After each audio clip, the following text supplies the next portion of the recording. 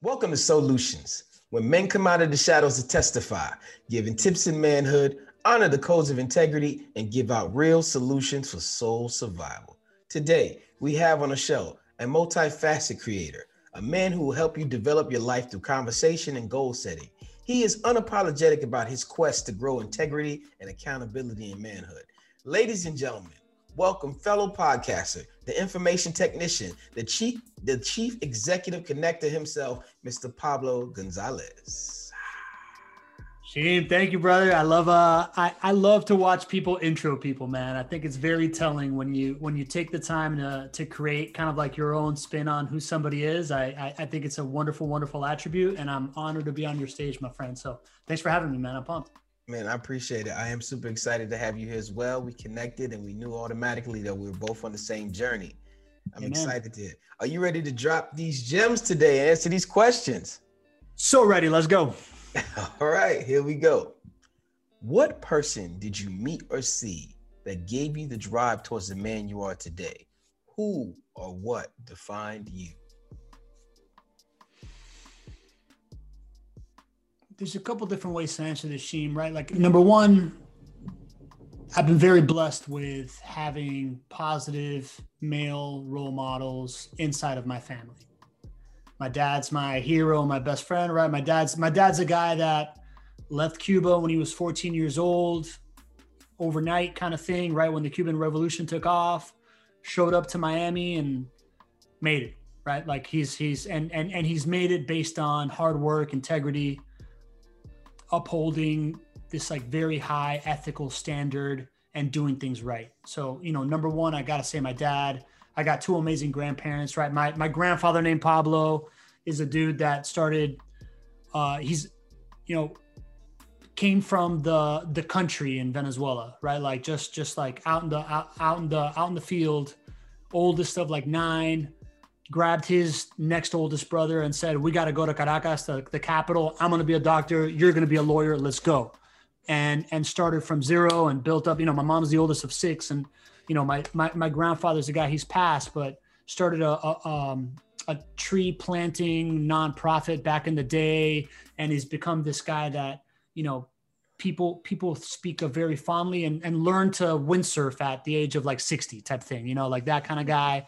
And then my Cuban grandfather, who's probably the funniest dude I've ever met in my life. I don't know if you watched the Dan Le Batard show on SportsCenter, right? But like that like old loud Cuban guy archetype, who again, man, he started this pharma company in Cuba and overnight decided the way that things are going, I got to go to Miami and start over. Right. So I have no excuse on resiliency. And those 3 guys have very, very much shaped my life as well as my uncles. I'm gonna make it more accessible, right? Like I felt very fortunate to come from a well-structured family that supported me and I never really lacked anything. On the other side of that is a whole bunch of expectation of sticking to the program. This is how it worked for us. If you're veering away from this path, does it mean that you don't accept what I did as valuable? And as I became my own man in my life, and I've always been a fence tester, right? Like that scene out of Jurassic Park where it's like the velociraptors test a different part of the fence every single time.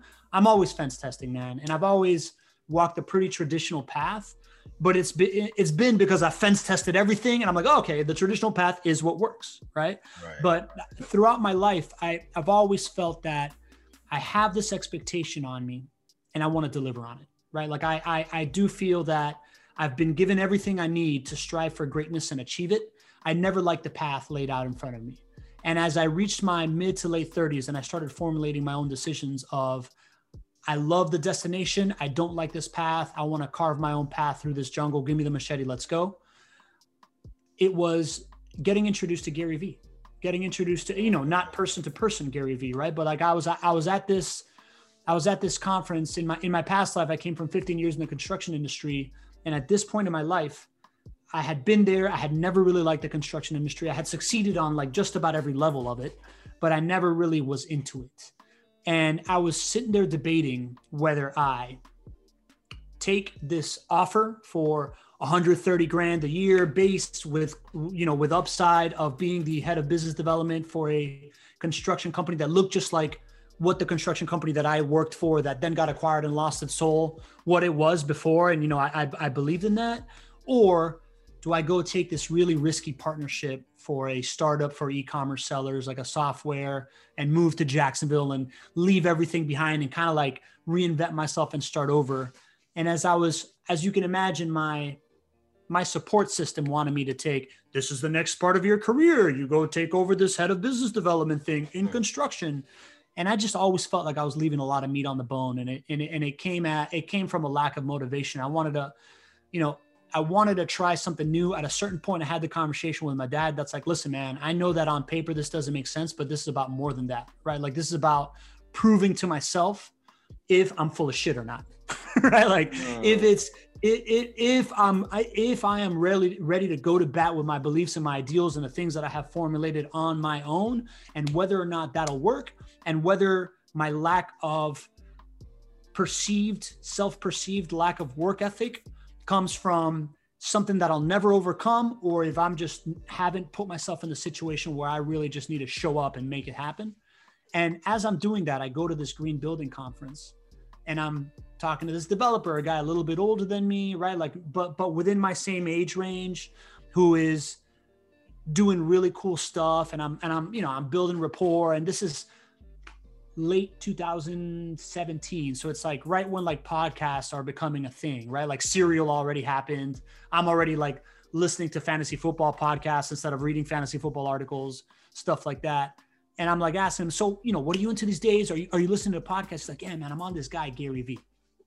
And I turn on Gary Vee and I'm literally just trying to build rapport with this dude. So I'm just like, I'm going to give this a shot. I didn't like him at first, right? Like as the hard charging Jersey Jets fan guy did not really speak to me. But as I listened to him more and more, his message of the people in your inner circle that most care for you have a different set of priorities for you, right? They want you to be safe. They don't want you to suffer. There's a certain point where you're reaching this growth spurt in, a personal growth spurt where you're going to have to short-term disappoint those people that are just trying to protect you in order to grow and in order to prove something to yourself, if that's who you think you are. And so that message at that moment in my life really, really mattered to me. And then on top of that, as I watched what Gary Vee was doing, I had just spent the last 10 years networking through nonprofits and being part of nonprofit boards and developing this formulation of like, dude, you can business develop by adding value to people. Like, you don't have to be this like salesy cheese dick that is just trying to convert and trying to like push business cards in front of people's faces and whatnot, and asking for the sale all the time. If you can if you can make yourself more valuable to people's lives than what you ask for, you can sell and be a business developer. You just got to put in the work to do it. And I had never really seen a formula for that outside of spending 10 years in community development and then leveraging that, because that's what I had done. And seeing Gary Vee leverage it through content was very eye-opening. And on top of that, he was the first ever business leader that is undeniably successful, that's also an alpha dude that's out there beating his chest, like, doesn't sound like a hippie, right? That is out there talking about you can win through kindness, you can win through being the person that serves. And that's the language that I had developed. And I'm like, bro, I needed this archetype. And ever since then, Gary Vee has kind of been my North Star. So, at the end of the day, it goes back to something that we were talking about. And the reason why I brought up Gary Vee is because we now have mentorship at scale, right? Like, if you don't come from, I know that I was extraordinarily fortunate to come from like a really healthy family with guys that were ready to invest in me. But if you don't have that, now mentorship is at scale, right? Like I recently read Steve Jobs' autobiography, and I'm reading it and downloading all the knowledge from it. It's great. But there's also Gary Vee, there's also Lewis Howes, there's Tim Ferriss, there's all these people that are out there on a day-to-day basis documenting everything that they're learning.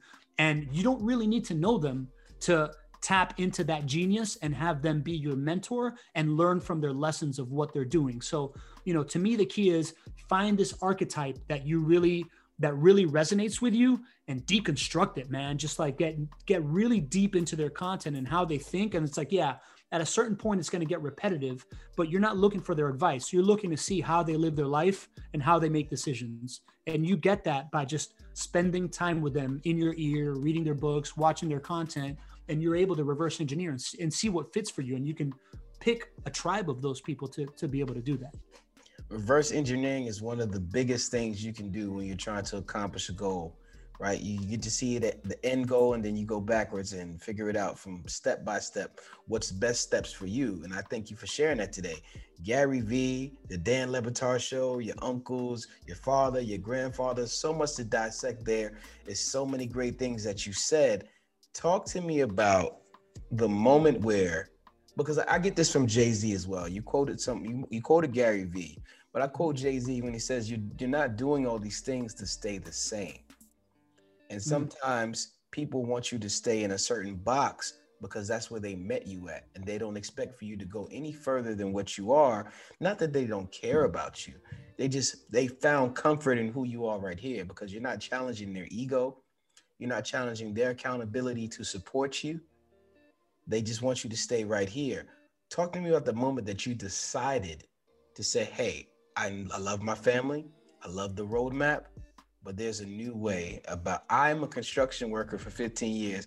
I know new terrain. I know new angles. Let me go out here and step out and do what I need to do. Talk to me about the moment you decided to change your mind, to get out there and free yourself up to be the person you wanted to be. Matt, I don't know if there's one moment, but this gives me the opportunity to talk about something that I don't think I've ever spoken about. And I think it fits into the theme of this show, which is manhood and evolving manhood. And it's, as I said, I grew up always kind of feeling like I didn't have a problem that I didn't create for myself. Right. You know, I come from means, I have a family that loves me, whatever. That breeds a lot of complacency. And it really wasn't until my relationship with my wife where I very much started to see something that challenged me the same way that you're saying, right? This whole, like, how you show up is how you have to stay. That really started to challenge me, because I married my wife. I knew that she had a history where she had this really traumatic sexual abuse thing happen when she was younger within her family, tore her family apart. I know she was coming at it from trauma. She was always very clear with me. And as we came closer and closer together, I made a very conscious decision to not keep the fronts that I have with everybody else, right? Like, it's very easy for me to come across as this polished dude from the outside looking in. I don't really have to share a lot of insecurities for people to buy into, yeah, I believe in this guy, right? Yeah. But as I got closer and closer to my wife, I very much decided to be very honest about this idea of leaving meat on the bone, this idea of, you know, I feel like I'm the modern age equivalent of like Huck Finn out here, where I'm just like kind of like hoodwinking everybody into doing stuff for me and me looking good, but not really ever learning anything. And the more honest I got with her about it, and then conversely, the more I saw how hard she worked every single day at overcoming the obstacles that were put in front of her, right? So at a certain point, all this stuff came to a head when I met her kind of like right after her first breakthrough with therapy and stuff like that. And then things were kind of like good. And then there was this whole other traumatic moment that re-happened to her, where she struggled with pre-cervical cancer, and the invasive procedures brought back some flashbacks, and you know, a couple of things coincided. And it also happened around the same time that the Me Too movement broke out. So it's like you couldn't get away from the conversation. Right. And at that point, I saw her just really going to work on what she's doing. And in the meantime, I was kind of coasting, right? Like I had sold my, you know, I got acquired. My first business that I started was this green building consulting thing. I got absorbed by my biggest client, came in-house as director of sustainability. About a year or two into it, I had everything dialed in. I was just like on an island without really a career track inside the company. But because I was the in-house expert, nobody was ever really going to question like what I'm doing. Like, they didn't have like the background to question what I'm doing. And to them, everything was cool, but I was working like 15 to 20 hours a week. And I knew that as soon as somebody takes a closer look, something's going to shake up here. But I was just kind of writing that out, right? Like I was writing that out, investing in the whole community stuff that I was doing, but I really wasn't working on myself. And there was a moment at the cooking dinner together when she was just like, well, you know, why aren't you doing this or why aren't you doing that? And I'm like, boo, you know, you are working really hard on yourself because you're trying to like, you know, overcome something. I don't have anything to overcome. Like I'm good, right? Like I'm cool. Like you can't have the same expectation for yourself that you have of me because I don't need it. And I had this like out of body experience where I'm like, who is this asshole? You know, like as those words came out of my mouth, I'm just like, is this how I want to show up? Right? Like, am I really just saying, nah, I'm good punting on 3rd and 1 while you're like going for it on like 4th and 25 from your own goal line? Wow. You know, I hear you, Pablo. Yeah. And I don't know if it's the competitive nature in me or just or just the, what is right. Like I did not want to show up in my relationship as somebody that was going to just watch somebody do all this work. And I was just kind of coast with what was given to me, right? Like I saw her taking what was given to her and make so much more out of it.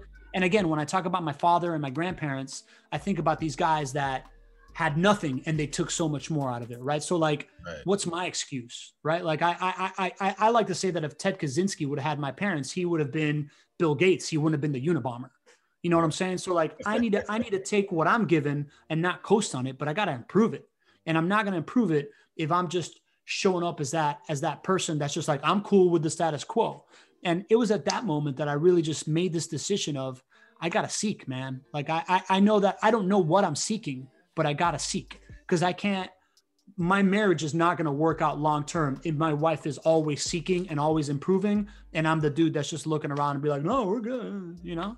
I think that was really the moment, man. I've had other major aha moments in my career that have been these revelations, but I think that was the singular moment that really transformed my idea of I've gotten as far as I'm going to get with what I've already put the work into.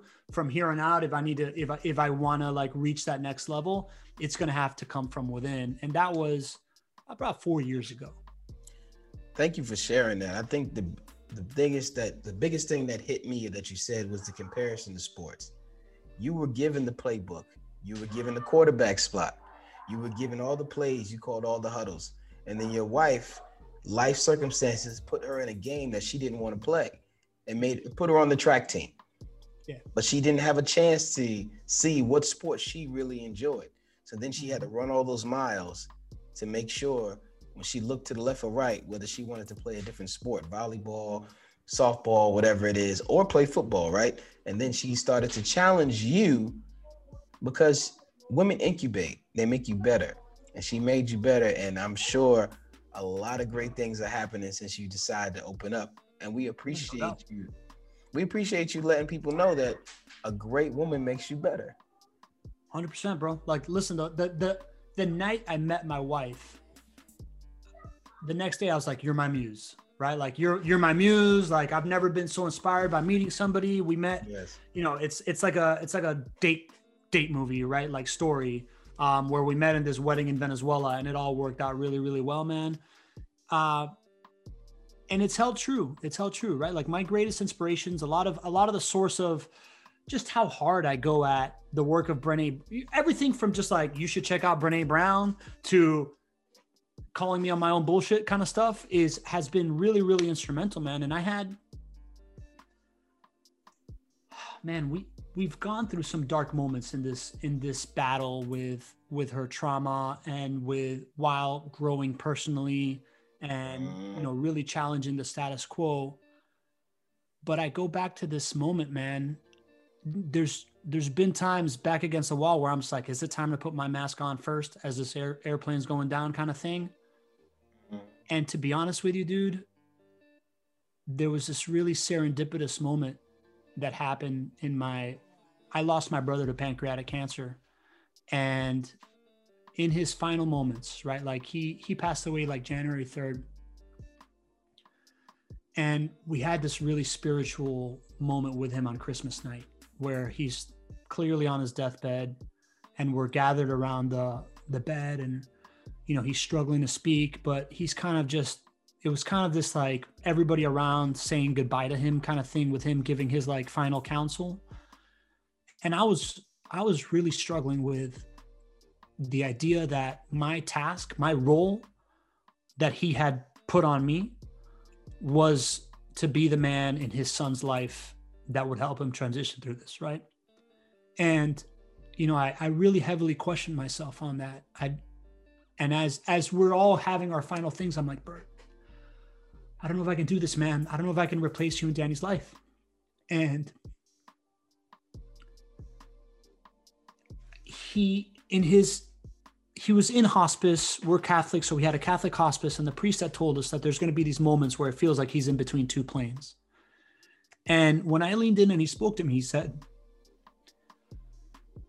you don't have to replace me in his life, right? You just got to be you in his life. Just like Marta told you, just be yourself. And that was this advice, you know, he's like, oh, what he said was, follow what Marta tells you.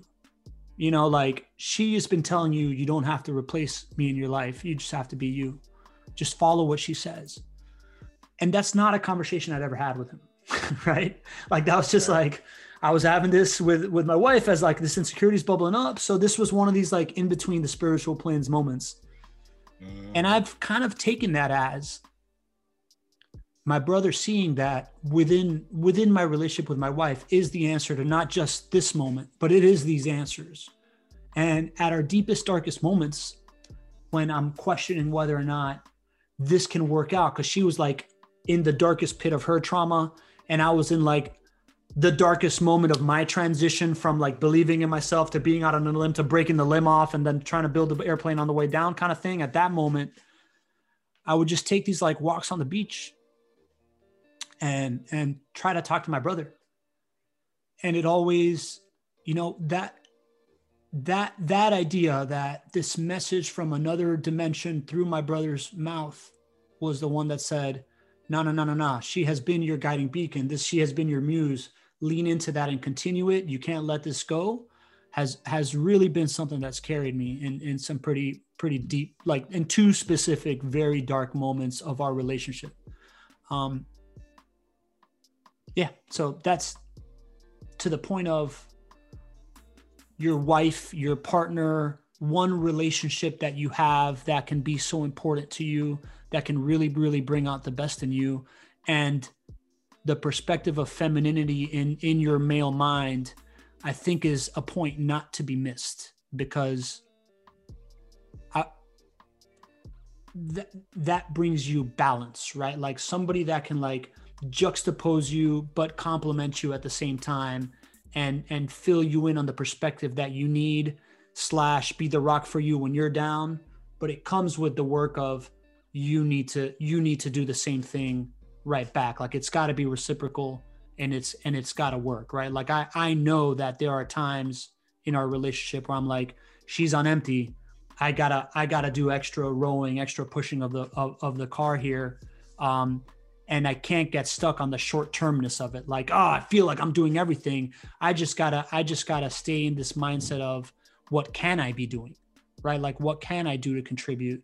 Because I know that there are times where I'm on empty and I need that piece. And I think everybody kind of needs that.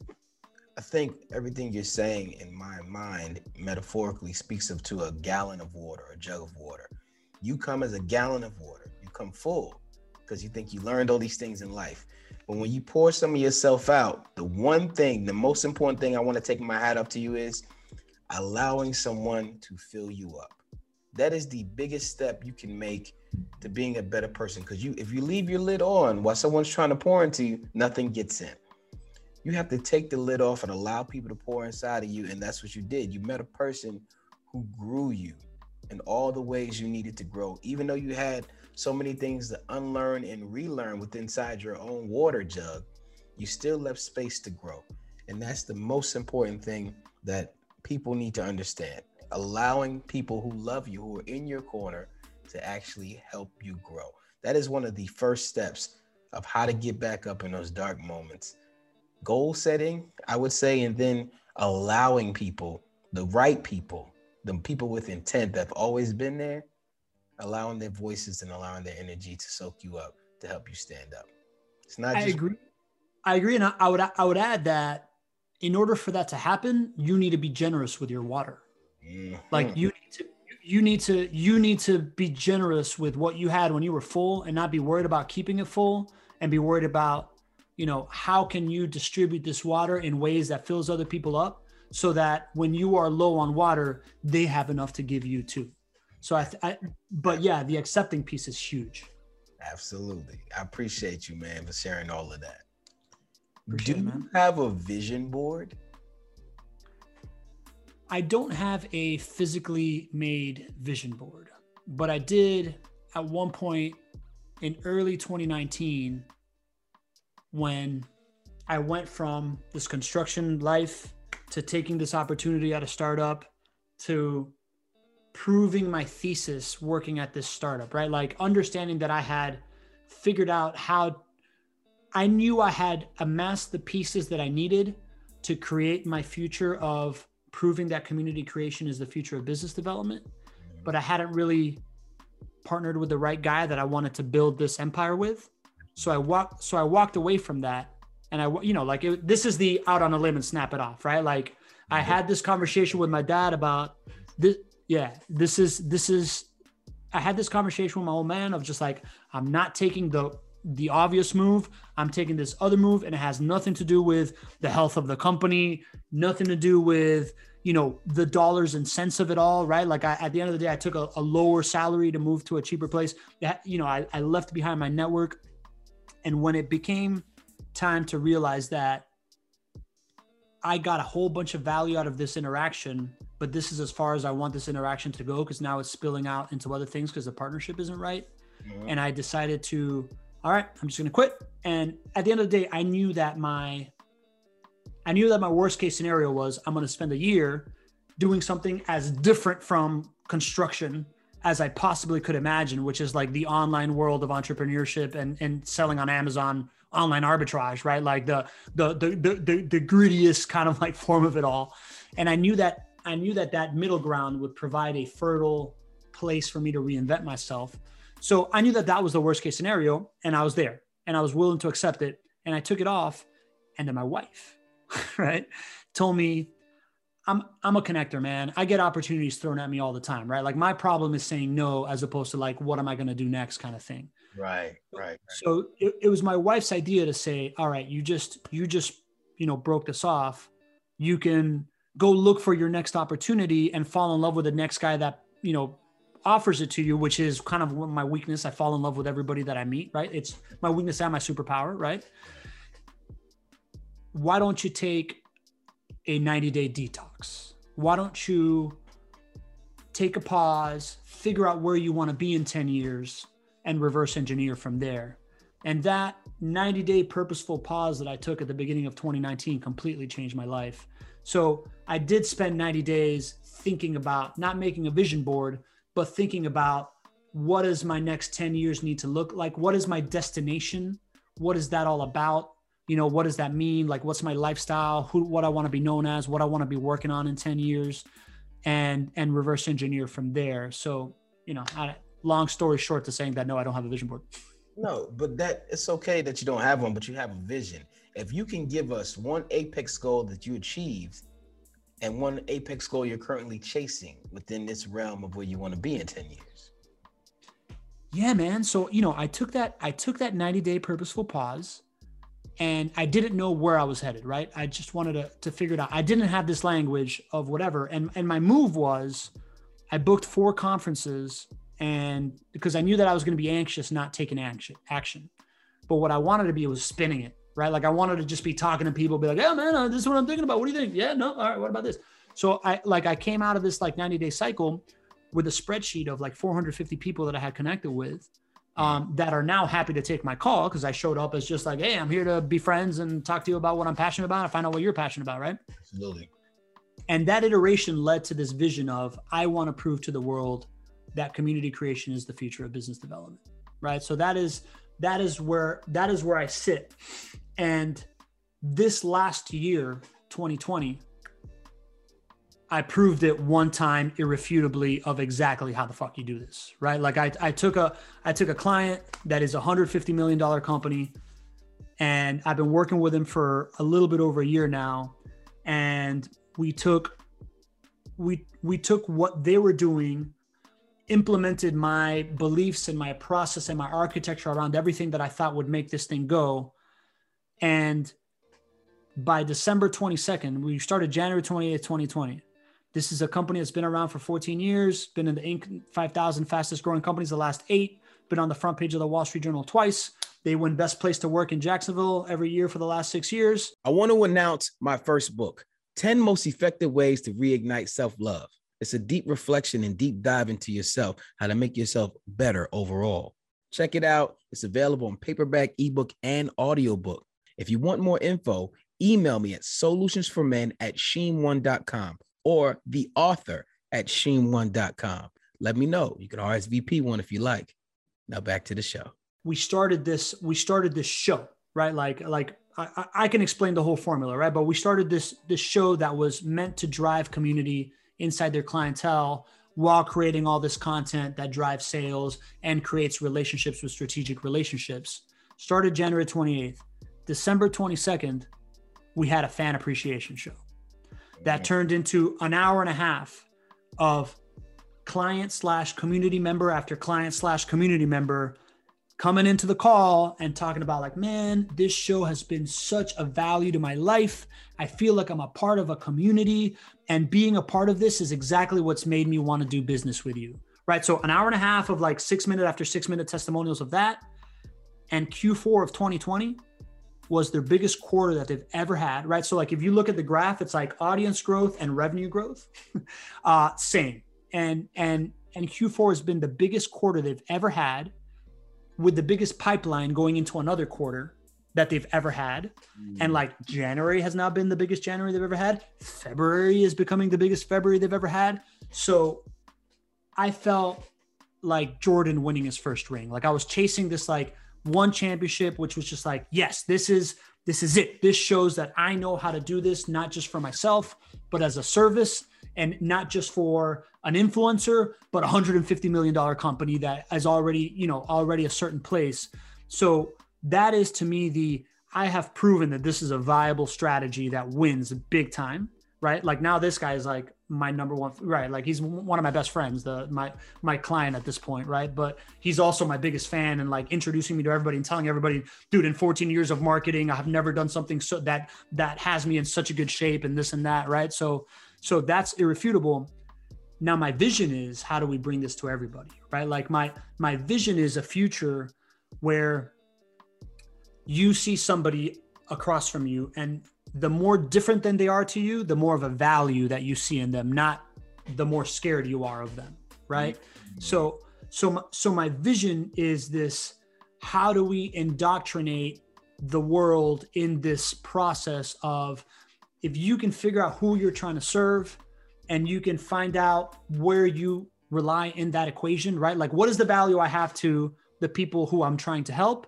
And then have the humility to understand that there's a whole bunch of other stuff that they need. And if you can be the one that identifies how to present them with that value by seeing it from within your clientele themselves or prospects themselves, your network, people at arm's reach, and present that value, like how you can systematically identify the value that people have to offer and put it on a stage so that it promotes that, right? Like that is the vision for me of how you prove to people that, like, yes, you can learn from others. And if you get really, really good at identifying the value in each person and articulating that value, then you've created this relationship flywheel for yourself. So the future vision is, right now I have this $90,000 a year B2B client acquisition service, right? That is being sold to 20 to $150 million companies. And I'm like landing them like hotcakes. My pipeline is out 2 months of just like people that want to do business with me that just got to go through my cycle. So that's happening. The next move is publish the book where it's like the formula. And then the next move is publish, and that's on the way. Ghostwriter's hired, framework is done. So right. Once I have that out, then the vision is, all right, you've read this book and you want to do this for yourself. You can't pay me $7,500 a month. How can I create the architecture of something that like enables people, like right now I have done for you. How can I create the architecture of do it for yourself? And then once we get past that part, it's how can I create the architecture of teaching people how to do this for others, right? So that's kind of like the three levels that I got to get. And within all that is a software play, where what I'm really working on is relationship scaling. So I want to design this category that is relationship scaling. And what I mean by relationship scaling is it's not CRM, it's not marketing, it's not networking, it's, you know, it's not social media. It is how do I design the software that is the Zoom webinar, also tied into the video editing software, tied into the distribution that functions as CRM, so that everybody that you're talking to, you can very seamlessly be like, oh, Sheen just talked to Pablo, who knows really in-depth content strategy, and my CRM has this catalog of people that are in a certain part of their business where what they need is content strategy. How do I very seamlessly take this 1 hour conversation and share with them the best 5 minutes that are most applicable to these people so they can learn from that? And if they want to connect with Pablo, they can connect as well. Right. So that's the vision of it. Is the big goal is creating this category, having people understand that we are now in this phase of the world where we're able to have more relationships than ever, right? Like you've never been able to like wish your buddy from middle school that you hadn't talked to in 10 years a happy birthday on their birthday.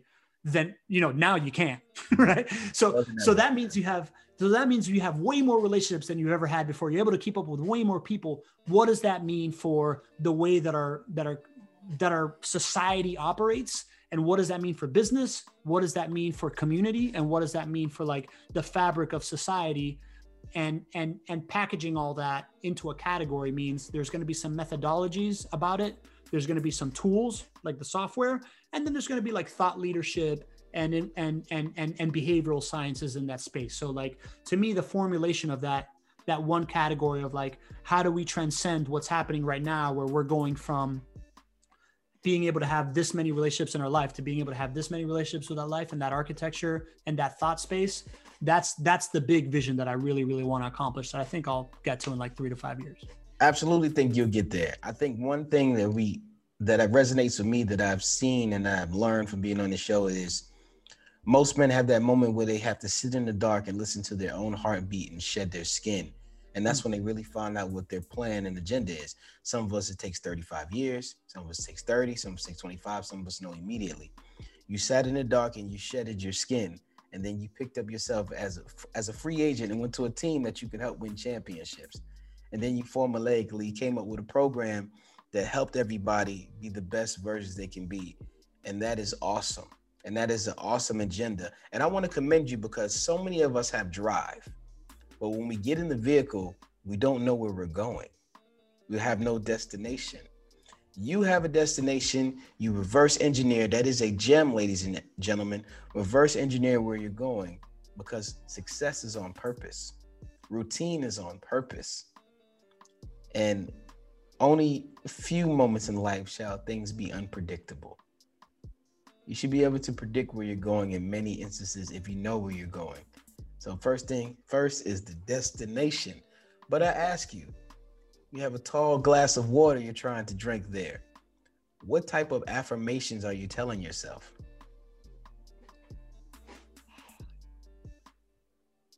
This world of affirmations and, quite frankly, routine and discipline is pretty new to me, man.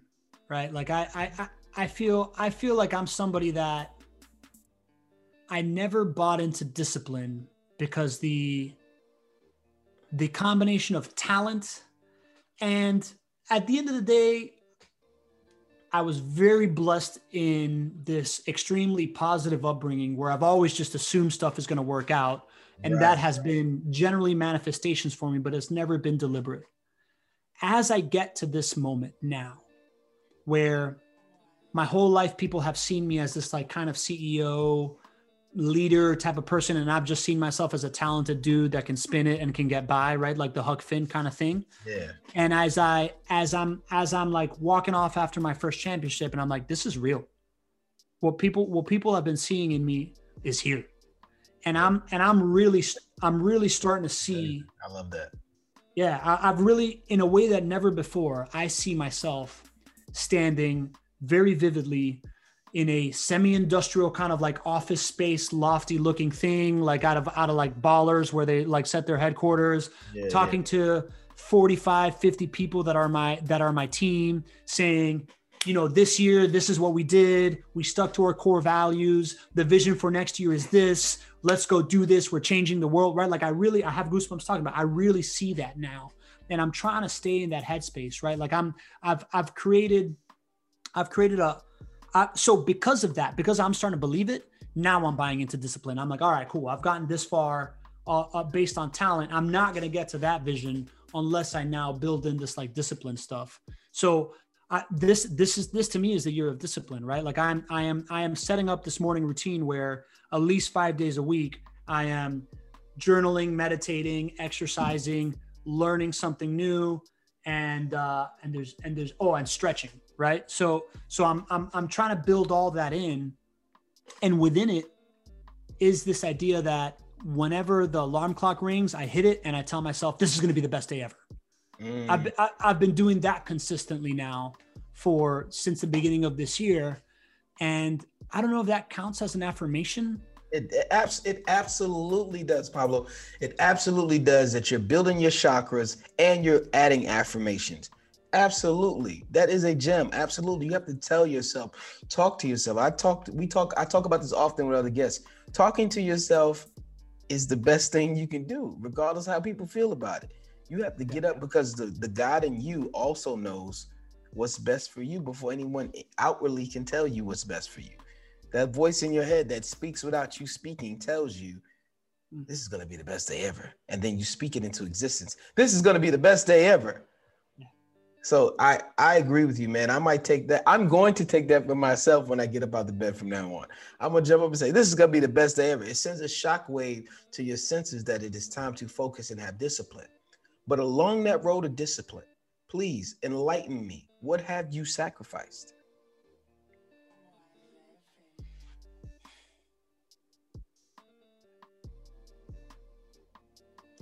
I have a hard time with that, man. I'm definitely sacrificing.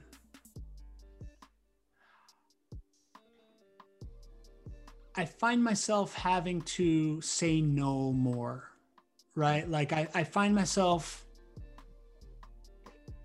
I used to be I still am. I'm very externally motivated, right? Like I love to serve and I love to please.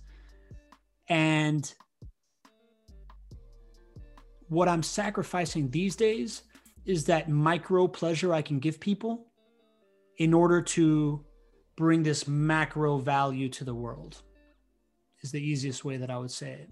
I understand it 1000%. But when you have a focus, you start to realize what is not inside of your focus. Even though you are a very good, genuine person, people then have to allow you to grow in their minds to say, understand if he can't come to this, understand if he can't help, because that's not on his streamline of focus right now. That's not where he is.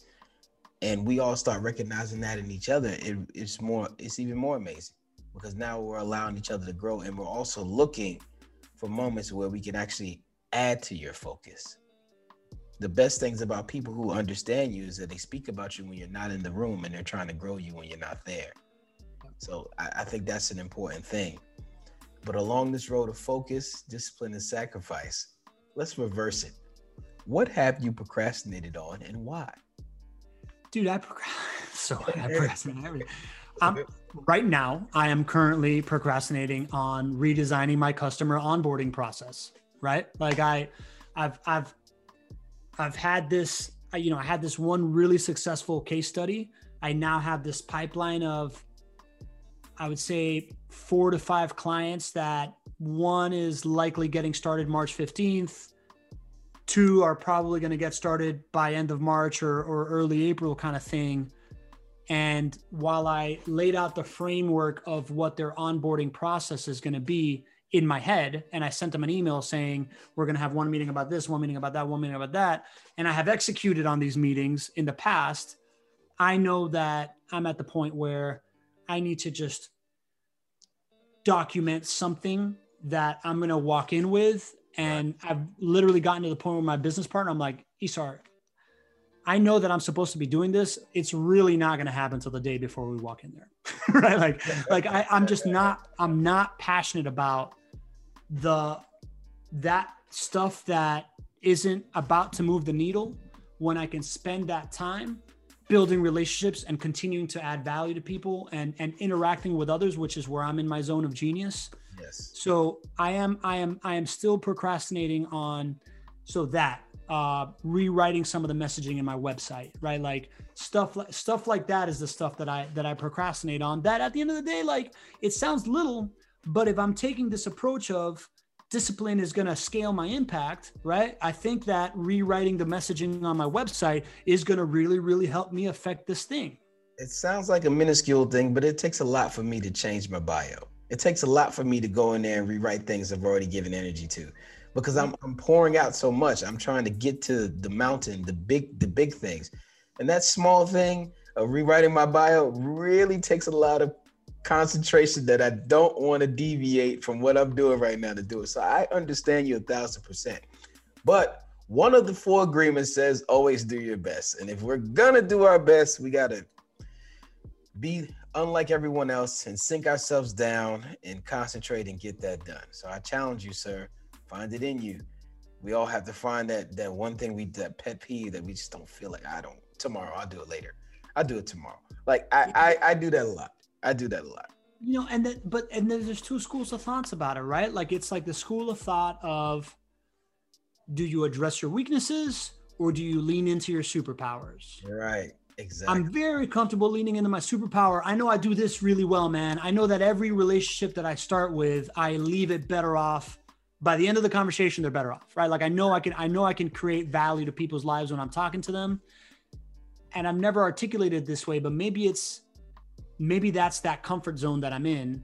Whereas I fear that I may rewrite my website and it may not be the last draft and I'm going to have to do that again. And I'm not going to do that perfectly. Well, I know that I'm always hitting singles and doubles right here all day. You know, what it's that fear of putting in that mental energy, that momentum shift into something else that I'm not 100% sure if I'm the best at the world at, but I know I got to keep moving that ball forward and iterate. And you know what's interesting? I always look at sports analogies for myself. I say to myself, when an athlete comes back let's do basketball. When an athlete comes back with a new fadeaway jump shot, they worked on it the whole time throughout their off season. So I would like to tell people, find yourself an off season where you can go work on the weak parts of your game. So when you come back, people are like, oh man, not only does he dunk, shoot, score, whatever, he has a fadeaway now. When did he have time to add that to his recipe? But some athletes take 10 years to add that to their game. Yeah. And then there's guys like LeBron James that's just a legit operator and is adding something to his game every single offseason, right? Like right. I deeply get that analogy, right? Like I love the NBA, man. Like my opinion on LeBron James is based around the fact that when he was in Miami in 2011 and lost that first championship to the Mavs, and you know, he was out on his limb, it snapped off. Mm-hmm. What was his response? His response was 1, marry his high school sweetheart. 2, reach out to Hakeem Olajuwon of how can I develop a post game so JJ Barrera doesn't post me up anymore. Mm-hmm. Right. So, you know, like to me, I look at a dude that grew up as a child star, right? Like everybody from the moment he was 14, everybody around him knew he was going to be rich, without a dad. Yeah. Who, in the darkest moment of his life, decided, you know what I need is not to go crazy, is not to whatever. What I need is to go to work. And what I need is to make the mother of my children into my wife. And I'm going to just like shut it out and I'm going to be the best man I can be. And to me, that is like, you will never get me off of the idea that I think LeBron is not the best thing for sports, even no matter how much he complains to refs, no matter how much you thought the decision was crap, because you show me a man that in his darkest period, you know, found the light in the people around him and in giving back and going to work. And I tell you, that's somebody who I want my son to be like. Absolutely. Which leads us to my next question. You're going to be the 15th person or 16th person I ask this question. It's a new question. Okay. But I will preference by saying It is a very intrusive question. So it's two things. I'm in. Wait, it's very intrusive. So I always I'm in. You don't have to answer it if you don't want to, but let me know if I should keep it or get rid of it. Also, are you ready for this question? Super in. Yeah. What was abusive to you that you thought was love? How did you recognize it? How long did it take for you to accept it? What was abusive to you that you thought was love? Yeah. How did you recognize it? How long did it take for you to accept it? Yeah. All right. I read this book called The Road Less Traveled by M. Scott Peck, which is the new psychology of love and religion and spirituality and, you know, and relationships. And it goes into these like 4 sections of discipline, love, religion, and spirituality. And it was one of these like groundbreaking in the 70s psychology books. That is the book that I go to when I'm struggling. It's the book I've most gifted. And inside of it, it talks about what love is and what love isn't. And I grew up in this Hispanic Catholic kind of like guilt framework of, I love you so much that, you know, I care for you so much that I need to know everything you're doing and you can't deviate from the norm because I love you so much, right? Like, and that is what society teaches you. At a certain point, I realized that coming from one of my parents or somebody that loves me, I've never termed it as abusive, but I would say it's degenerative. Right? Like it harms you more than it helps you, because what it does is fill you in on this idea that I'm living a life for that person based on obligation. You know, growing up, I would always tell myself that I need to prove to the world that I deserved my upbringing. And that's still present in my language, right? Like, you know, I know that I got to make the world better because I've been giving every opportunity to do it. And I think I have the talent to do it, right? Like, I know I have the talent to do it. Right. Now, at one point, I had to switch that conversation from I need to prove to the world that I deserve this away from that, because within that statement was, maybe I don't deserve this. You know, like that feeling, that double-sided thing of like, I love you so much, I'm doing all this for you so that you can do this for me, has a negative part of, did you really deserve this? Do you deserve this? Right? Like, you haven't proven to me that the work I've put into you and the love that I've put into you was worthy of all that love. And I don't think that my family does that deliberately. I just think it's the language that exists in our culture is like that. And those are the patterns that they've always lived. And that's how their parents talk to them and whatnot. But that's the work that I've had to really put into, is this idea that, yeah, man, I started on third base, but that's neither here nor there. I need to stay in the zone of like, what can I do right now that makes me feel like I am in my power, serving others from my power and from the things I have to give, not what should I be doing right now that I should be doing because somebody else did for me before. And because of this, that, right? Like, there is no linear path to proving your worth outside of just, you got to be in every single moment. There is something that you can do to make the situation better. And it has nothing to do with it. May or may not have anything to do with the previous moment. It's just the moment that you're in right now. What can you do to make it better for yourself, for the person in front of you, for the people around you? Like, you know, letting go of the expectation and letting go of the guilt of obligation. And, you know, for me was something that manifested as lack of self-worth and really questioning myself. Once I got over that part, again, that was that conversation of, me not following your path doesn't mean I'm not grateful for the path you took, for the things that you've done for me. It doesn't mean I didn't learn from it. It doesn't mean I don't admire it. It just means it's not my path. That's neutral. Friend to the show, Malik Mooney, a former guest, said something powerful to me. He said, you don't have to be bad to be bad for me. Mm. And that stuck with me in many ways. And that grew me. And what the things you're saying also grew me, because like I said, people put you here and say, hey, you're this. Why are you trying to be this? I'm comfortable with you being this. But their comfort doesn't give you joy.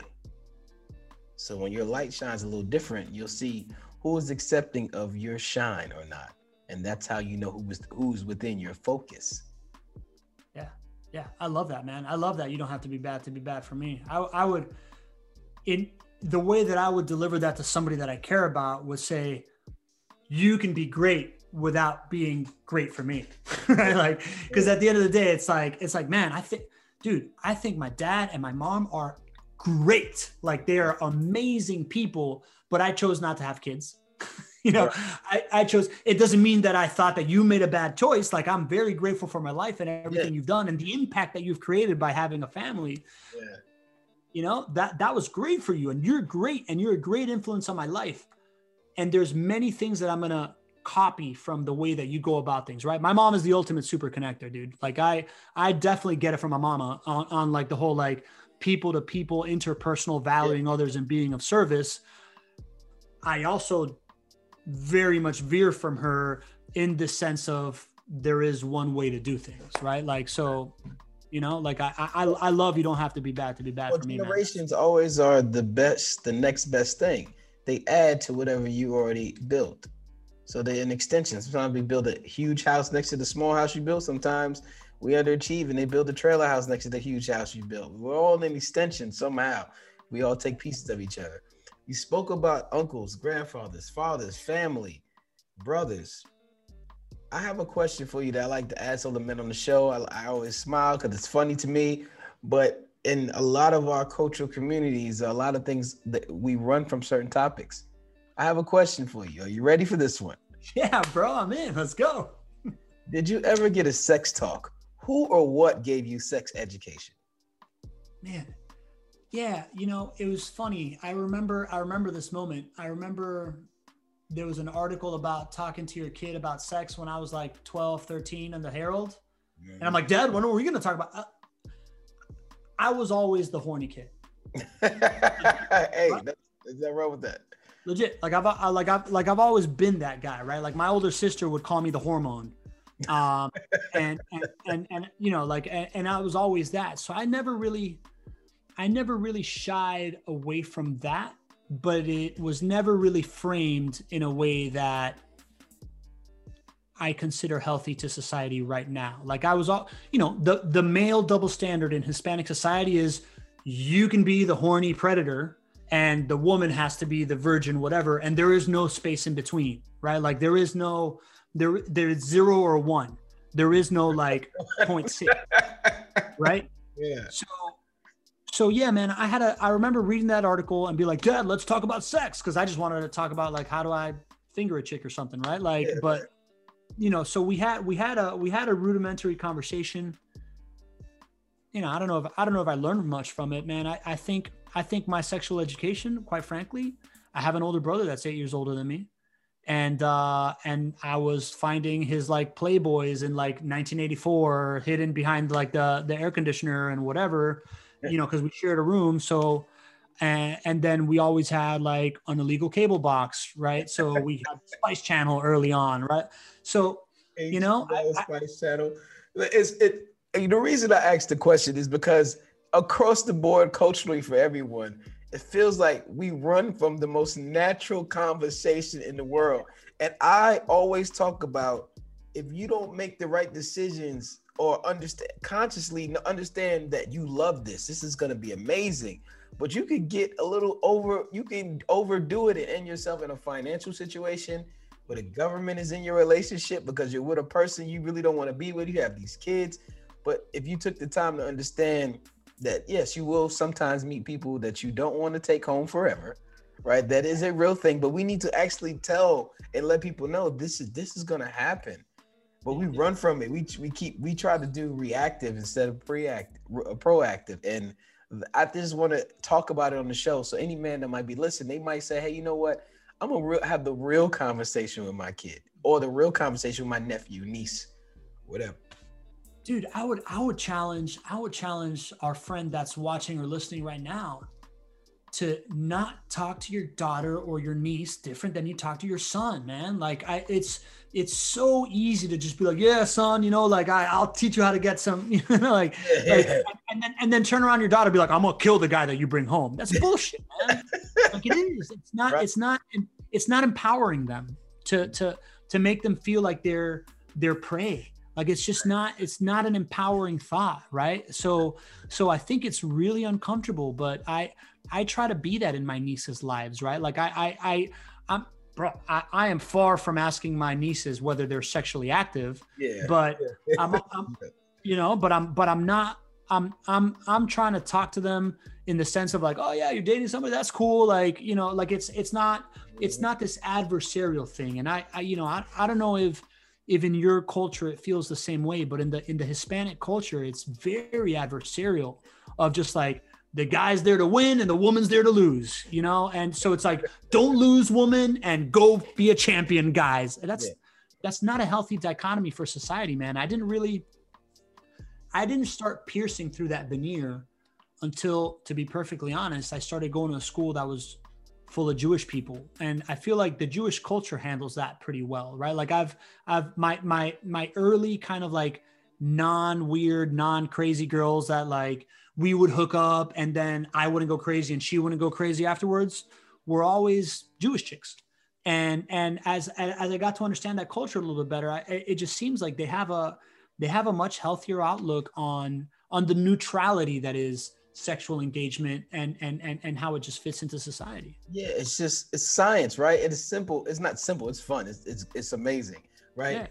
But culturally, us as well, we have certain things where we say, I've heard a lot of things like, hey son, you jump off the porch yet? Like just different things that you have to go out there. You're not a man until you get you something, Like, yeah. I think culturally, in many cultures, it's like that across the board because people understand deep down inside the responsibility of what sex is and what can it do to you, how your life changes, your motivations change, what you wear, what you do, what you say. Because a lot of guys curtail their entire lives to making sure they can get what they want. You got nicknamed the Hormone. I think that's the greatest nickname. Tell your sister that was amazing. I will. I really got a good laugh out of that one. That's amazing.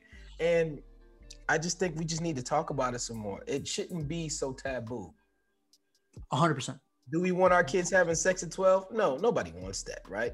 But the reality is there are some kids that are running in there unprepared and a lot of things are happening. But if we had a conversation and they can come to the adult or the person around them and they can really get some prepared knowledge and maybe some defense and offense, things would be better. We should just have to talk about it because it's in our music, it's in our television, it's everywhere you look. Sex is everywhere right now. Sex is you turn on whatever you want to turn on. Your weather girl has a tight dress on, she looks amazing, right? Once you start having sex eyes, you can't unsee any of that. Yeah, it's gonna be 70 degrees tomorrow, but do you see Catherine right now?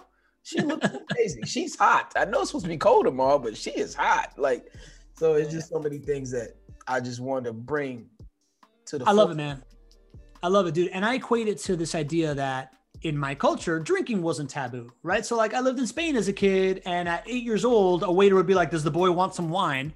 And I, by the time, and then I grew up in Miami, which is a party city, right? So by the time I got to college, I knew my way around booze, and I was never the guy that was out of control at a party that was going to do something stupid, that was, this or that. While like the guys that got there with like parents that like would refuse to expose them to that culture and not demystify it, were the blackout guys that were doing dumb shit. So it's the same with sex. It's the same with sex. Same. I agree with that 1000%. Absolutely. Should there be a training program amongst men, a level of education in our communities outside of the church, outside of school, outside of the Boys and Girls Club? And what I mean by that is, let's say you and I were neighbors and you were talking about financial literacy and I was talking about how to change a tire. And we shared this information with each other. And now we give this information to the kids in the community, to our nieces and nephews, people around us. And we're just building this conversation as the topic, where we have financial literacy, communication, how to change a tire, how to change a tie, gardening, general wealth building, stocks, real estate, speaking with the elderly with intent. Do you ever think we can build a tribe of relationships to upgrade the communication level in our communities, where we have a basic level of knowledge? Because so many of us, whether we live in a small town or a big city where people don't even use cars as much, we still should have this basic knowledge of information, because eventually some people move, people travel. Yep. What do you think of that? Jim, that's everything I believe. Yes. 100%, 1,000% yes. Right. Like I, to me, again, I've talked about uncles. I've talked about my parents. I was always friends with my dad's friends, right? Like I was that little kid, man. I think that the sign of a well-functioning society is intergenerational relationships. And the more that we can push to forge intergenerational relationships, right? You with someone 20 years older than you with someone 20 years younger than you, the better that we're going to make culture and society fit as a fabric. And to your point, right? Like right now we're getting to the point where that's totally doable and totally scalable, right? Like YouTube is now that. Now the next level is some curation around it, right? Like you want to contextualize to the individual. So a young kid growing up in, a neighborhood in Miami versus a young kid growing up in a neighborhood in Dubai will need a slightly different lens to it in order for it to land well. But yeah, man, I think peer-to-peer intergenerational knowledge is how we're going to get through what we're going through right now. Like there's this, I'll go down this rabbit hole. There's this theory by a 13th century Islamic scholar that society and culture goes through these cycles, right? Like they've been going through these cycles since the beginning of time. And the cycle has 4 steps to it, which corresponds to 4 generations. The first generation is the world is under a giant struggle. And these visionaries, these leaders, these people that can motivate to get all of us to congeal and go through this big uplift of pain and work to get to a new normal that's necessary. It's generation 1. The next generation is the people that take over after those guys that are so marked by guys and girls, right? At this point, right? Like so marked by that struggle that they're seeking coexistence. They're seeking what norms can we just all agree on and what can we let go so that we don't have to go through the struggle. Mm-hmm. Third generation is so removed from that struggle and so used to the coexistence that they're like, we're gonna get a little bit of me over here, right? Like that's the materialistic, individualistic generation.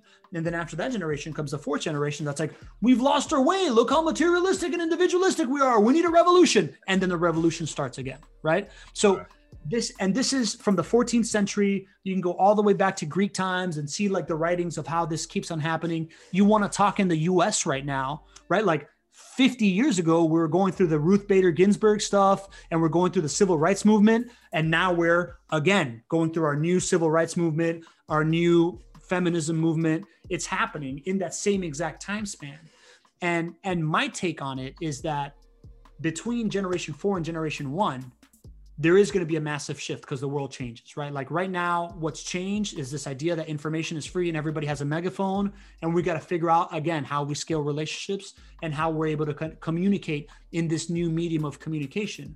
But that being said, all the lessons that we learned from the civil rights movement of the 70s and the women's empowerment of the 70s and all the stuff that happened and the transition of society from there to there, all those lessons can still feed this thing. So we're not just fighting hand to hand nonstop. And that the intergenerational perspective of really understanding what people went through then and contextualizing it to what people are going through right now, right? Like having the conversations between the 25-year-old and the 65-year-old right now will make it so that we don't go through a revolution, we go through an enlightenment, right? Like to me, the difference between revolution and enlightenment period and Renaissance, revolution to Renaissance is the information of contextualization of people that have done it before, because we always live in cycles, man. So yeah. We are each other's libraries. And I think a lot of people forget to remember that. And it's I don't like it when I talk to my nieces and nephews and ask them, how was your day? And they say, fine. And that is the end of the conversation. It has to be more than that. And that's why I want to procure this conversation where if they have a stock, we can talk about stocks. If they're learning how to change a tire, we can have some type of conversation that passes on, like you said, the different cycles and information, and read each other's libraries, and they can get that wisdom and knowledge from each other. Because the free thought of a young person can help free the mind of a person of wisdom who is set in his ways, and vice versa, right? So this is an amazing thing, and I appreciate your answer for that question.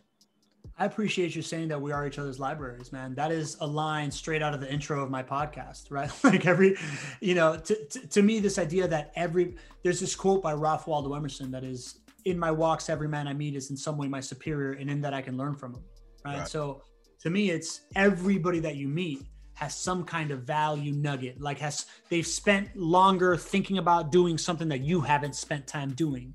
Right. And if you approach the world that way, every conference you walk into is a library. Every networking event you walk into is a library, right? Like how can you distill the lessons from someone else's journey into your own path, and or to be able to share to somebody else that may be taking that path, is the key to all of this. And it's the key to my success. It's the key to everything that I've done well.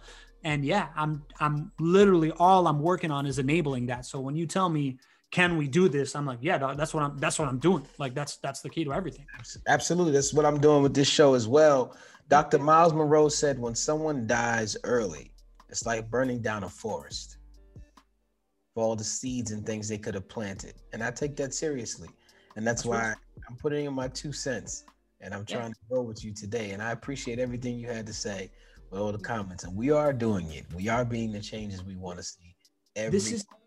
This is one part of our legacy. You may go on to have children. I may go on to have children. You may go on to have a building named after you. I may go on to have a building. I may start a nonprofit, whatever. But at the end of the day, this content that we're putting out, right? Like this contextualized, this is what I was thinking with the world under this scenario, and this is how I'm reacting. And when you consume this content, you're going to have the perspective of, well, that worked or didn't work, or I liked how this worked and how that didn't work. This is a legacy, man. You know, like I really see people that are making content right now. Like I look at D-Rock. I think he's the most important historian of our time. You got to enlighten the people why you feel that about D-Rock. I mean, so D-Rock is the guy that follows Gary Vee around with a camera and takes everything that Gary Vee is doing and saying and distributes it out to the rest of the team for them to put it out into LinkedIn and Instagram and podcasts and YouTube channels, right? So when I think about it, again, it goes back to this whole reading the book about Steve Jobs' life 10 years after he died, or reading the book about Steve Jobs' life as he's writing it, right? So it all has value, and we're always going to be able to, my brother, bro, right? Like I have this one video of my brother singing this song Pedro Navaja while he's driving and like just jamming out, that I love to watch it. Right. How much would I love, you know, my brother was this guy that we had this like family email chain, and his thing was every time there was a birthday, he'd write somebody like a poem about them.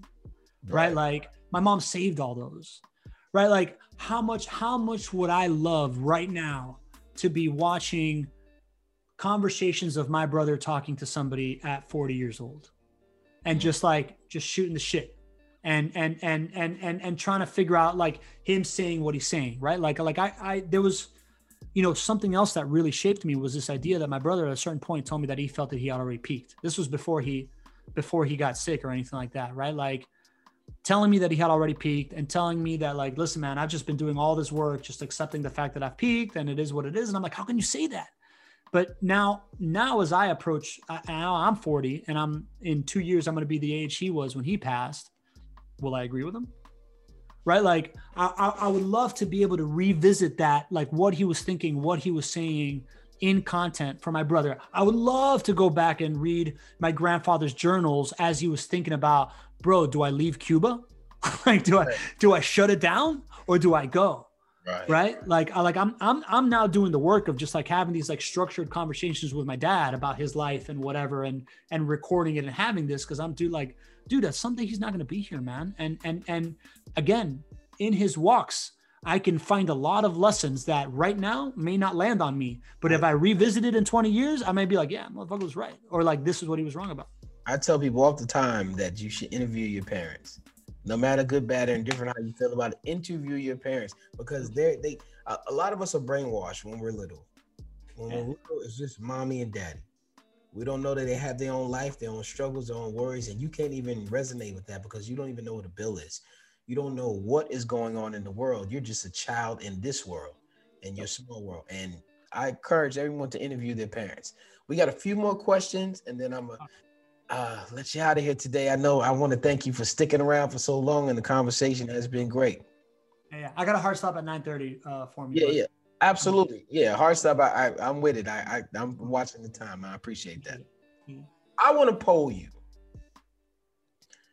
I want to know the top 3 things you like in a woman. The top 3 things that's for you. And the reason I ask this question is sometimes I feel that men leave a certain one out. Now, this is subjective. There's no wrong answer.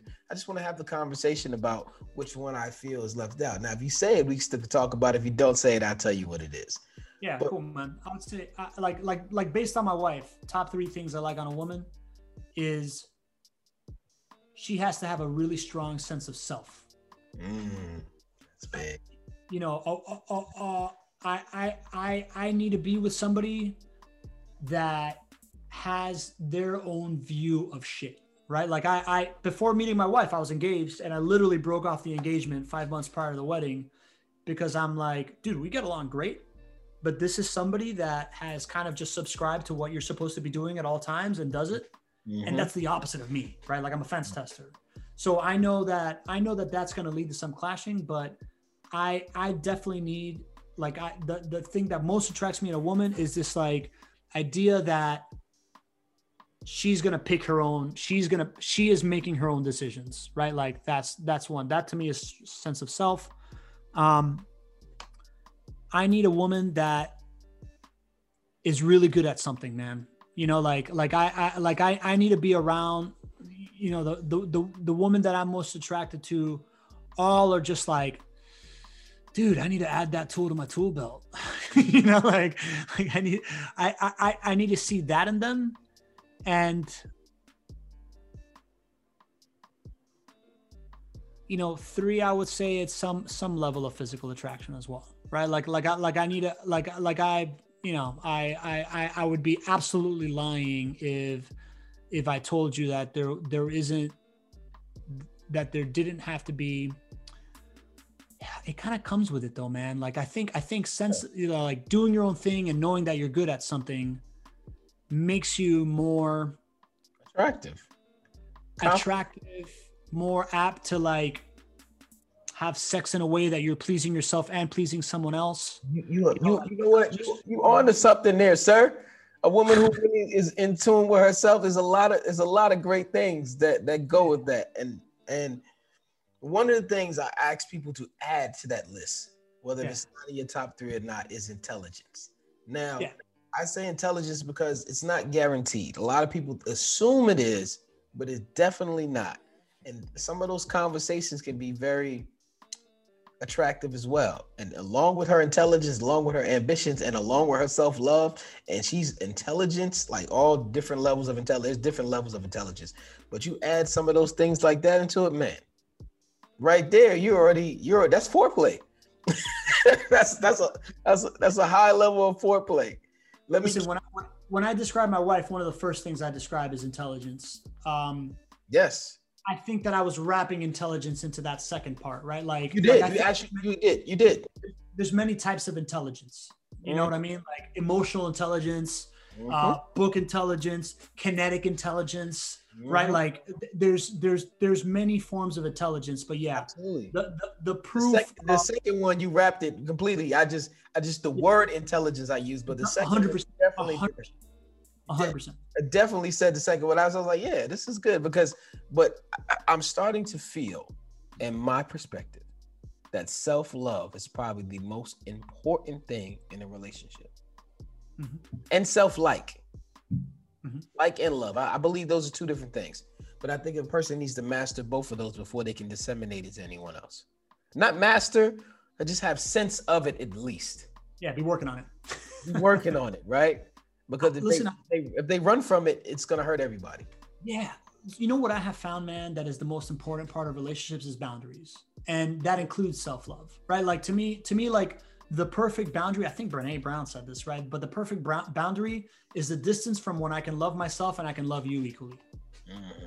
And if you don't have that well-defined, then you bleed into these areas that are somewhere between entitlement to lack of self-worth. Right. So that perfect boundary in a relationship, and I'll bring it to an anecdote, right? Like one of these really dark periods in our life, right? Like the end of my 90-day thing was this like euphoric thing where I found something, but a month later, shit hadn't popped off like I wanted it to. And my wife was in like a deep, dark hole she was very depressed at the time and she was really questioning everything. And we got to this point where I knew our anniversary was coming up. A couple weeks prior to that, she kind of looked at me and said, why are you even here still? Can't you tell I've given up on myself? And can't you tell that, you know, that we're not going anywhere here and this and that. I was like, you know what? I'm here because I've always believed in you more than you believe in yourself. And I still see it. And I think this is a temporary thing and it's going to get better. And that's why I'm here. Because I think it's in my own best interest, to be perfectly honest. Right. But a couple of weeks later was our anniversary. I knew that I had to make a significant effort for it. Right. Like I got her this like bird feeder that I hung out in front of our kitchen window because she loves birds. Surprised her with it in the morning. I planned the day to go to the springs and like float down this lazy river and have a beautiful outdoor day. Took the day off of work to do it. And the entire day passed without her having done an outward gesture towards me, right? Like, no, like, let's take a picture and post happy anniversary, no card, no sexy time that night, right? Like, you know, there was no outward gesture. The next morning, as we were having breakfast, I'm like, listen,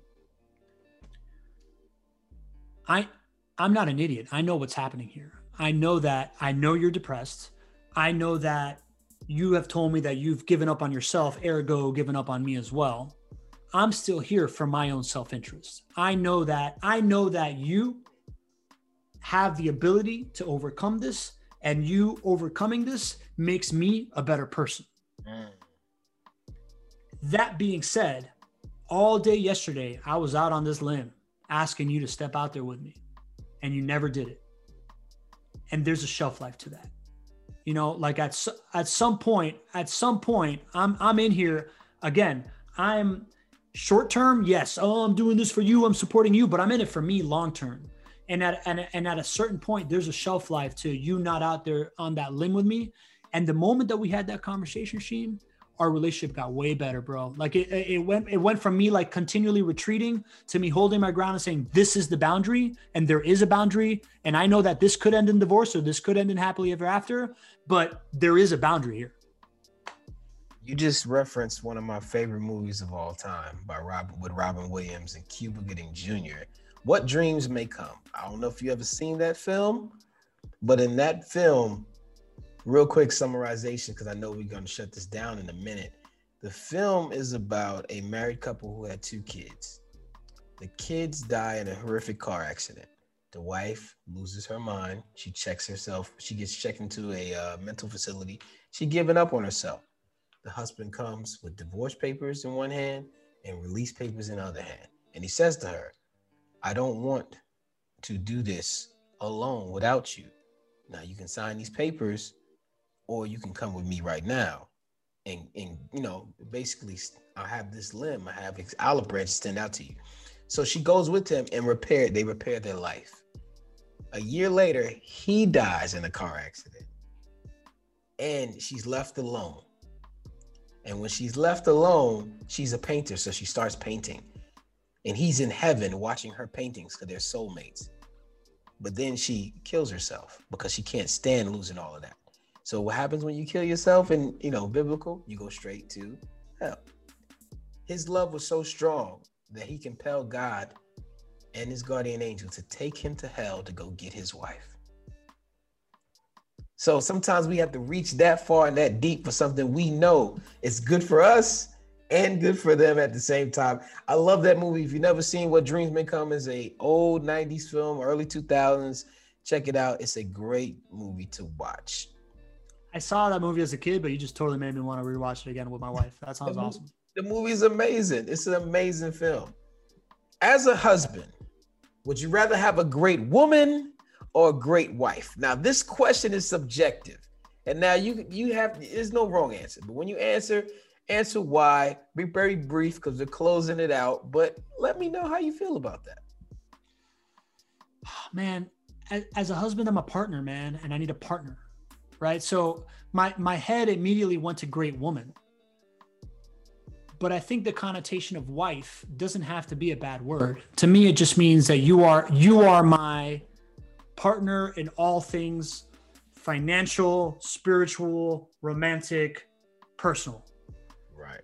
So I think you need a great wife. Like I think, or husband if you're a gay dude, right? Like whatever it is, if you're gonna plan your life around someone, the game of marriage is a constant game of what is the equation of this compromise? Is this compromising me, or is this giving up something for the goal that we're trying to reach? And a great partner is someone that is willing to do both, right? Like sometimes you gotta have an end in mind that you're working on together. And naturally, for a lot of people that manifest as kids, when we don't have kids, so I don't have that crutch. I have to every decision, every day that I choose my wife and choose building something together with her is the day that I am making the choice of, you know what, me and her paired up together make up a greater sum than the parts. So you need somebody like that. I need somebody like that, which to me says it's a great woman that has decided and chosen to be a great wife and be a great partner. Absolutely. Great answer, sir. Now, you answered this question earlier without knowing I was going to ask it, but I'm going to run through this really quickly and we're going to get ready to close out. Yeah. I came up with something called operating at 100%. And what I mean by that is I took 5 categories: purpose, health, confidence, money, and knowledge. Again, that's purpose, health, confidence, money, and knowledge. Purpose means you're living your purpose, doing your due diligence, working towards your goals. Health means you're eating right, working out, praying, and meditating. Confidence means you're doing it confidently without any insecurities, fear, or any insecurities? Intimidation, excuse me. Money means you made a little money, saved a little money, donated to a charity, or invested a little money. And knowledge means you took in some new information. So that's purpose, health, confidence, money, and knowledge. Mr. Pablo, I ask you, within the last 24 hours, how much of 100% have you been operating out of when it comes to purpose, health, confidence, money, and knowledge? 20% each.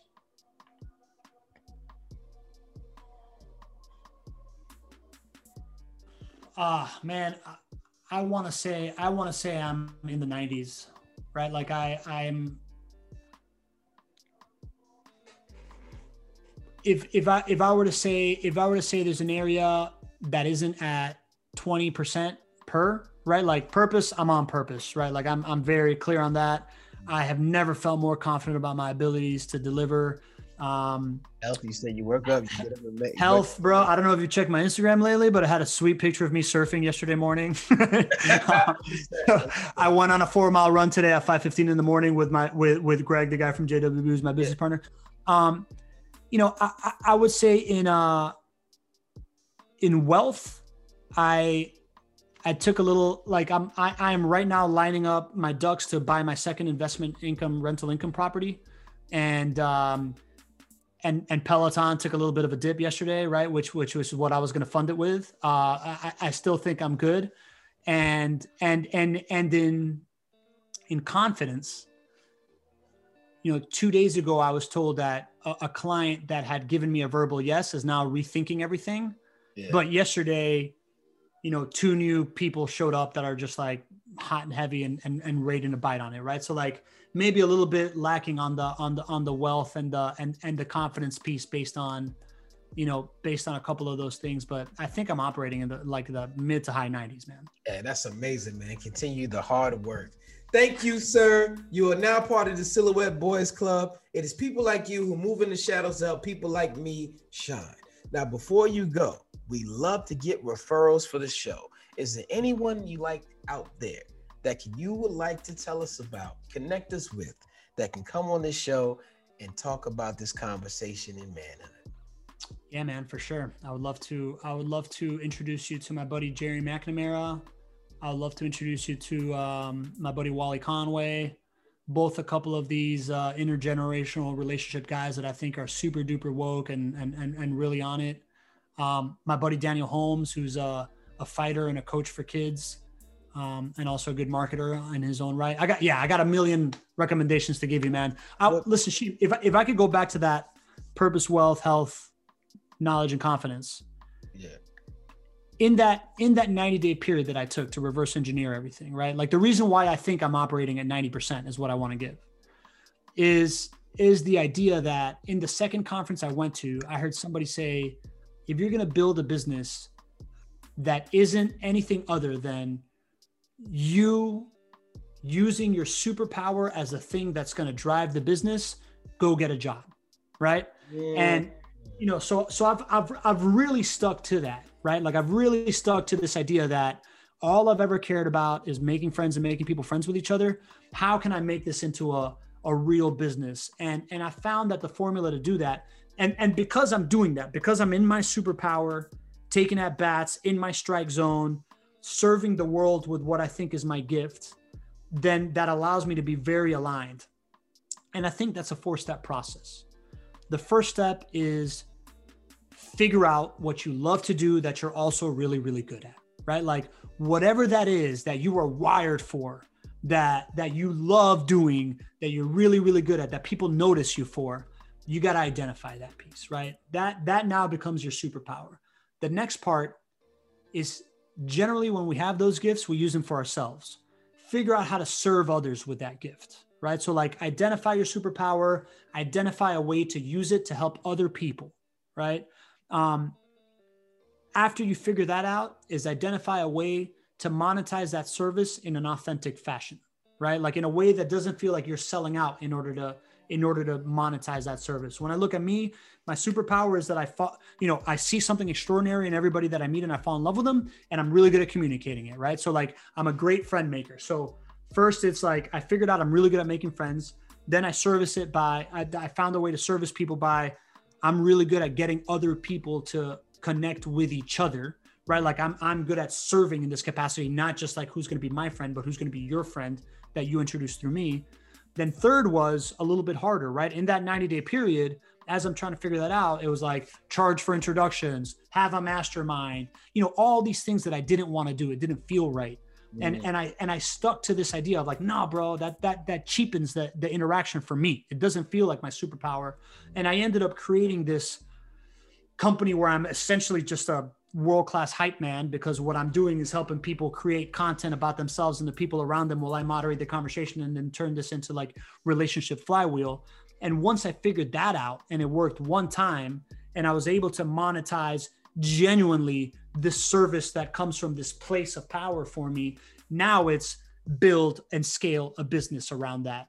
So now that I'm in step 4, I'm just always aligned because I'm always just using at the end of the day, my business runs because of my ability to like meet people, make them feel like they have value to offer and be like, yo, we got to put that value on a platter for everybody else and everybody around you's value on a platter, right? So now that I'm in that spot where I identified my superpower, I used it to serve others, I figured out how to charge for that in a way that is genuine and is more valuable to the person that I give it to than what I charge. Now building a business around it has it so that I'm just always doing something that I am passionate about. So I'm in purpose. I'm always learning how to do it better because I really care. Mm-hmm. I am making a bunch of money doing it because I love doing it, right? Like what are the other ones? Oh, I'm confident in it because every interaction that I have is a positive feedback loop about how I'm supposed to do it. And then what was the 5th one? Health. You doing that. And health. And I'm energized, man. Like I've never been more energized than I am right now because I'm just always working on what I love. And what I love working on is not subtracting from what I'm supposed to be working on. Absolutely. That was great, man. And I love your competitiveness to make sure you always operate at 100%. Before you go, is there anything you'd like to say to the people? Any information you'd like to leave where they can follow you, do things with you, let them know about your podcast? We only got a few minutes to go. Yeah, sure, man. Listen, if I was to leave some knowledge with people, is don't try to be a king. Try to be a kingmaker, right? Like if you're trying to be king, you're just going to compete with everybody for the throne.